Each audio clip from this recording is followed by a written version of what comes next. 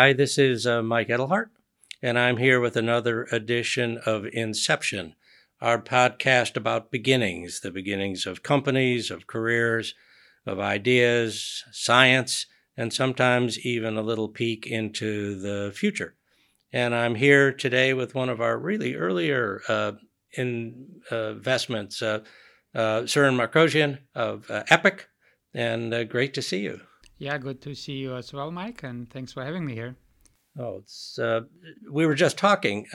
We're sitting here in this nice conference room on the second floor of the nice office in Redwood City with all these people here. And I remember the first time we met, I think it might even have been just the two of you, maybe four folks, and you had just come out of CrowdStar, a gaming background. And so things have changed a lot. Yeah, things have changed definitely dramatically in the last 5 years since we've started this company.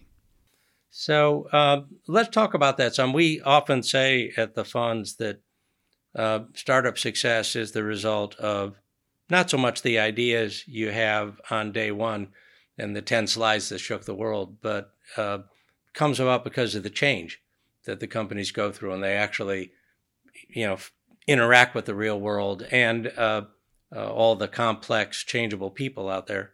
What about for you? So let's go all the way back. So there you were. Maybe share a little bit about your background, Armenian game engineer kind of thing.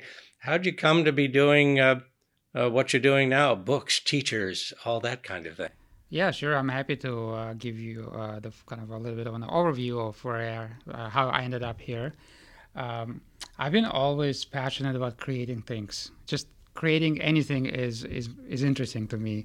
And this is actually my sixth startup that I'm doing. I've been a founder of multiple other companies, and most notably, my last company was a gaming company called CrowdStar, which did really well. And creating games is definitely a very fun process and a very fun experience. It's a very creative also experience. But at some point, I became a parent, and I had kids. And I was watching my kids use the iPad, and I was very became very passionate about doing something for children. It was my personal passion. It was also a matter of solving my personal pain point, where I saw kids using the iPad and yet not discovering, not finding something that's appropriate for them. As many of you know, there's YouTube out there, which is not appropriate for children. There are a lot of games out there that are free to play, but yet they try to monetize you, and children fall for this kind of in-app purchases where they end up spending money without even knowing they're spending money. And I really wanted to create something a lot more meaningful, something where you don't have to ask for money from your customers, because you build a product that customers want and they give you the money. They really want to use it for a very long time because it gives them so much value. And this is what Epic is for me. It is that kind of a passion and purpose. And I would like to define, personally, what I like to define as a success, and the reason for success are the three P's: passion, purpose, and persistence. Very often, passion is a thing that nobody else shares with you. That's why you need to be persistent. You have to be living your passion for a very long time, and you have to do it for a long time until it works or doesn't. And the purpose, you really need to know the purpose of this, because you need to build a team. And then to build a team around you, you need to communicate what you're trying to achieve, and you need to rally people about your purpose and obviously your mission as a company. So when we first met and we first invested, this was about reading, sort of structured reading on tablets, and then it was tablets and mobile. Managerial moms and dads can sort of tell whether junior is reading at grade level and all that kind of thing. And we thought that was an idea with merit. But the company really took off when you figured out how to get the teachers involved, which we didn't expect at all. So where did that come from? How did you come to that realization? And it probably would be worth describing for folks that don't know just how that works. That's one way you get the product to the parents in the first place. Yeah, so let me describe our model, our business model as a company. So we started out as basically a subscription service for children's ebooks, where I felt strongly that kids need to be in control and kids need to have access to all of the content. where traditionally, when a child wants to read a book, a parent has to buy this book. And so every time a child wants to read a new book, parent has to go and buy the book. And it's a very clunky experience, and it's also not very cheap for the parent. And also many times parent buys the book and kids just don't read it and don't like it, and you never know what kids will like or not. And so I felt like offering a service under subscription where parents pay once and kids have full control over the experience of access to all this great content, just great books. That would be probably the ideal scenario for children. And obviously, you have to design a product that's built around fun and engagement for children, not for adults. And so that was the initial premise of this idea. We launched the initial product just as I described, and then we suddenly discovered that teachers started adopting it at a large scale. And we were charging a subscription fee, monthly subscription fee, but there was so much interest and love from teachers that I thought, how about we do something unusual, something that's kind of counterintuitive? Instead of charging teachers, charging people who actually want to pay for this product, how about we make it free for them? Because at the early stage of a startup, your biggest priority is to grow, get traction, get product market fit, and grow. And by making it free to teachers, we could grow. That was the idea. And we all know that teachers don't necessarily have the highest budgets and most money. And so by making it free, we suddenly open up the ability for any teacher to sign up. And so from there, we became a very large product used in classrooms and schools. So we're used in well over 90% of all US elementary schools, thanks to a product that is just perfect for the classroom because we offer so much content that teachers can take and use for any topic, any subject they teach, not just for reading, but they teach biology, they can just pull some content from Epic because we have that content. And then the product became basically endorsed by teachers. It was a product that parents saw as, okay, the Epic, teachers use Epic, that means it's something that's educational, good for my child. I'm going to subscribe to it. And so parents subscribe and pay the subscription, but teachers get to use it for free. And then kids also use it for free in the classroom, and they can come home and tell the parents, and parents subscribe. And obviously, every parent wants the best for their child. They want the best education for their child, and the value proposition of Epic is just a perfect right fit.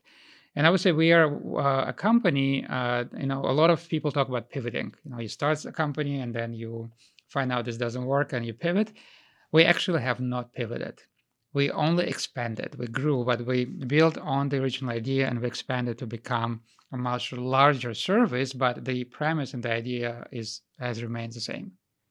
So you just mentioned right before we got started that you're moving into being a publisher, being a packager, being a creator of children's books, which was not even, well, we talked about it a little. You said, I remember in our first meeting, you said if you couldn't get the publishers to go along with you, you'd have no choice but to have to create some stuff so that there were things in the system that parents could read. But now it sounds like you're on full circle. We are, and I always wanted to create content. And as I mentioned, I love creating things. Now that we've created a company, we can create content. Why not? It's fun. We work with very well-known and best-selling authors and illustrators, and we know what kids like. We just see the consumption patterns on the platform. We know what kids like, and based on our understanding of different age groups and different interest groups, we can create content that they like. And so far, the content we've created has been tremendously successful. Kids have read millions and millions of books that we have created. And so it's just a natural kind of evolution of any content platform. We are not, I wouldn't say, publishing is our main business. We want to be a platform that delivers frictionless access to all the great content. So we will always have content from as much content as we get from anybody. But I think complementing it with our content is just a natural thing to do.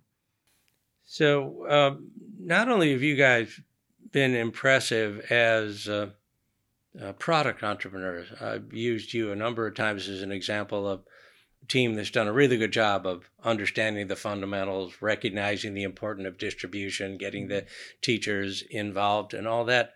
But you've been a dab hand at raising money, and particularly from unusual sources. So you've gotten strategics in early, you've got CAA.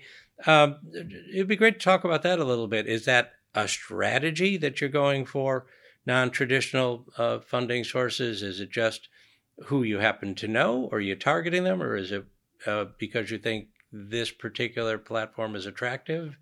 No, it was actually, I have to admit, it was not a specific strategy we have followed. I can say that early on, the Series A round was the most difficult round to raise. And the reason being is that because in Silicon Valley, people, the VCs, really don't believe in kids businesses and in content businesses. And the way they see it, they've been never really a big success in children's space, in children's technology space. So there's no real track record to reference. And content in general is perceived as a very expensive investment in order to make a content business work and scale it. And so just this idea of building a children and content combined seemed like a very bad idea to a lot of people. Even though every investor who was a parent would totally say this is something I would use. It's a great idea. But good luck building a business out of it. It's not going to be easy. So we were definitely challenged to raise Series A. The seed round was very easy. The seed round, basically, I had an idea and I had a good track record previously from founding Crowdstar. And people thought, okay, the guy was an experience, there was a passion for this. Maybe he will figure it out. I'm sure he will figure it out. So here's the money. Series A, this is when you have to show some traction, some numbers, and this is when you actually have to have some kind of understanding of a business model. This is when it didn't resonate. And so that's why we ended up raising money from firms that really believed in some form of this business working. And there weren't a lot of them, so we had a much smaller pool of people who believed in it. And some of them ended up being, I wouldn't call them non-traditional. They're not your mainstream venture capitalists in Silicon Valley, which I'm actually really happy about, because I had this story where one of the top VC firms, I think it was Sequoia's partner, came over. And I was very excited about talking to somebody from Sequoia, because I could talk about the mission of the company and how we're going to change kids' lives and how we're going to get access to lots of underprivileged kids. And turns out he doesn't care. That was, to me, a revelation. All this person cared about was, can this make money? And all this person told us, this is a terrible business, never going to make money. This is never going to be a big business. And didn't want to look at the product or even consider our projections or look at our business model. So to me, it became clear that this is a complete mismatch with what we're trying to do as a mission-based company that actually has a purpose. And so that's why we ended up raising money from people who not just wanted to give us money, but also believed in what we were doing. I've heard from a couple of our investors that they don't care about returns. They just want us to succeed in our mission, and they'll be very proud if we achieve higher literacy rate, or we get this in front of more kids. This is their return. So that's really great to see and hear from investors. I'd have to say we're sort of in the middle, thinking about the fact that some of my investors might be listening to the podcast. Yeah. But we've said this a lot. I've said this a lot in public, that we as a fund believe very strongly that return is an effect, not a cause. And we have never seen a company where the entrepreneur strutted in and said, I'm going to reboil the ocean and be a billionaire, who became a billionaire. We have gotten to know and work with a number of early stage CEOs whose point of view is, I want to do something great. I'm committed to doing something great. And we as a fund believe, and I think this is one way where because we're everywhere, all over the US, Asia, Europe, a little different than Silicon Valley funds. We believe we don't know. We don't know what the ultimate outcome is going to be. The entrepreneur doesn't know. It's not up to us. It's up to all the people out there. And so many variables. So we're looking for companies we believe have the capacity to find a place in the market, have a CEO who we believe will keep looking until they find a place in the market. And then we'll let nature take its course. And that we've been surprised that companies we thought were the big winners foundered, and companies we thought were great people and great ideas, but maybe not the biggest company, took off. And that's kind of the point. I think the investors around here if the venture capitalist says about every company he or she puts money into, that's going to be a unicorn, then they're always right about predicting which of their companies are unicorns. And they forget that they predicted all of them would be unicorns. We just think it's impossible. And one reason we invested, I think we talked, is I'd been at Children's Television Workshop way back when, when Big Bird was a little bird, and saw something very similar in a different generation where kids were showing up for school unprepared for the fundamentals. There must be a way to help. They're looking at TV. Therefore, if you could put something on TV that could help, and it did, though it didn't help underprivileged kids. Right. It helped overprivileged kids get even more overprivileged, which is not what was expected. And then, of course, it turned out also to be an incredibly valuable business. And we saw the potential for that here. Yeah, I have to say that timing is also really important. When we started this company, I think most internet companies, most media companies didn't really understand kids or care about serving kids well. Things have changed a lot in the last 5 years. I think what everybody now realizes that kids are 1/3 of the population of this planet, and they're very important for serving families and for also capturing parents' trust. And we are one of the very few companies who have figured out how to build tech products for children. A lot of the big media or big tech companies in Silicon Valley or elsewhere in the world don't know how to serve kids better. And there's plenty of examples and plenty of bad PR that is going around about some companies that are just not doing the right thing. We have built this unique brand and product that serves kids in a very responsible and a very safe way. And that's what parents ultimately want, because internet is not built for kids. It just was never designed and built for kids. But we have built this product for kids. And so to me, this is just a matter of timing. It has started happening in the last 3 years. And, even today, these companies don't have the right DNA, and we do. And what I like to say is that what we're building now is way beyond the original idea of books. We're building a children's digital media brand, a big brand that's built around serving kids in a responsible way, but also in a way that's fun for children and educational, and also that's designed for this new generation of children that are used to mobile devices, not big screen TVs anymore, not 3-hour-long movies, but short-form content, educational and fun. Got it. So given that, without necessarily giving away the keys to the kingdom, so what might that mean next? That means better content, more variety of content, more interesting content, better targeting of putting the right content in the hands of the right child. That means producing a lot more interesting original content that we have insights into children's interests, and we can probably create a lot more interesting hits. There's a lot of opportunities, and one thing I am particularly excited about is from the very beginning, to me, removing friction between the child and the book was important. So getting Epic in the hands of as many kids as possible, whether they are privileged, underprivileged, or somewhere else in the world, it doesn't really matter. It's just the mission is to get in front of as many kids as possible. It's wonderful. It's a wonderful goal, and you guys seem to be fulfilling it. We just got active in Europe. We're active in Asia. You have Asian investors, U.S. investors. World market at this point? All languages, any languages, cultural differences? Where are you in all of that? Yeah, absolutely. This is the long-term plan, is to be a global company. We are focused on the U.S. primarily now, just because a startup has to focus on just a few things at a time, given that resources for any small company are limited. And so we're focused on the U.S. now. We are probably going to be expanding very soon into other markets. So what's the biggest thing you know today that you didn't know on the day you started the company? I have to think about that one. A lot of things I didn't know. I mean, the whole experience of building a company, building a business is such a great learning experience. I think I've matured as a person. I've learned to be a lot more respectful to children, to families. Coming from the background of gaming, we were not thinking much about what does a brand mean, what does being responsible mean. what does being nice to your users mean? All we cared about is creating some quick entertainment and collecting the money.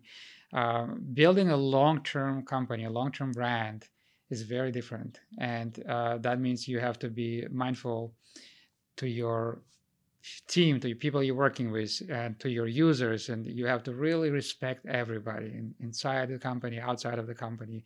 So I've just learned to grow with this company personally and have a lot of respect, and also not just for people, but also respect different opinions, they respect differences that people have, because they all matter. So you're a game engineer, a game developer by background, and I'm curious to hear how much you think what you learned in games helped here, how much the gamification, if you want to call it that, those sorts of cues and nudges and understanding helped in the creation of the product in this company. Yeah, so I would like to say that my background is actually not just games. My last company was a gaming company. Before that, I was not in gaming, and I had to learn on the fly. I personally never played games. Computer games is not just something that I enjoy, but I enjoy creating them. I just discovered that it's a very creative process. My background has been mostly just overall consumer internet. I like when I can directly create a product that is directly appreciated by an end user. With the game specifically, what I learned is that not just gamification, but just creating something that reduces friction, that gets you to your goal a lot faster, makes a huge, enormous difference. With games, we were testing different onboarding flows and learning how removing certain things and getting the user faster to a result makes the experience a lot easier and less painful. And overall, just Crowdster was a company that enjoyed very fast growth in a very short time frame, which I learned is not necessarily applicable to every company. So I had that same expectation when I started Epic, but then I realized, if you want to build a business that's going to be here for many years, that's here to stay, it doesn't have to explode overnight. It may take some time to get there. But if it takes you, 5 years to get there, you will be so deeply embedded in the society and people's lives that it's really hard to fail at that point. A business that grows fast, they also, in many cases, crash very fast too. That's probably as good a note as any to leave it on. Slow, steady, and inexorable, in a way. Success that doesn't go away, and value that doesn't quit. Mm-hmm. We like it. Another thing I would say, maybe it's related to my background. It's also related that at my last company, Crowdster, we were trying to create lots of different games. Is one thing that I personally am not afraid of is change. And whether it's a good change or bad change, it doesn't matter. But any change prompts some action, and then it prompts you to think about how to navigate that change. And so that any change is good. And I've was lucky enough, I've been growing up in multiple countries and moved around a lot. I've learned a lot of languages, and it was exposed to a lot of different cultures. And to me, that basically made me not be afraid of change. And to me, starting a new company is fun. It's a challenge. It's not the change that I'm afraid of. And so same thing with building a company. You have to constantly make quick decisions. You have to make very painful decisions to move the company from one direction to another overnight and confuse your entire team. But this is a change that at the end of the day is a good change, no matter what it feels like in the beginning. I think, as we talked about earlier, it is in the end all about change. Well done. Great to talk to you. Always great to catch up. Keep on keeping on. You're doing wonderful work and creating a lot of value in the process. Absolutely. Thanks for having me, Mike. It was a pleasure to talk to you as well.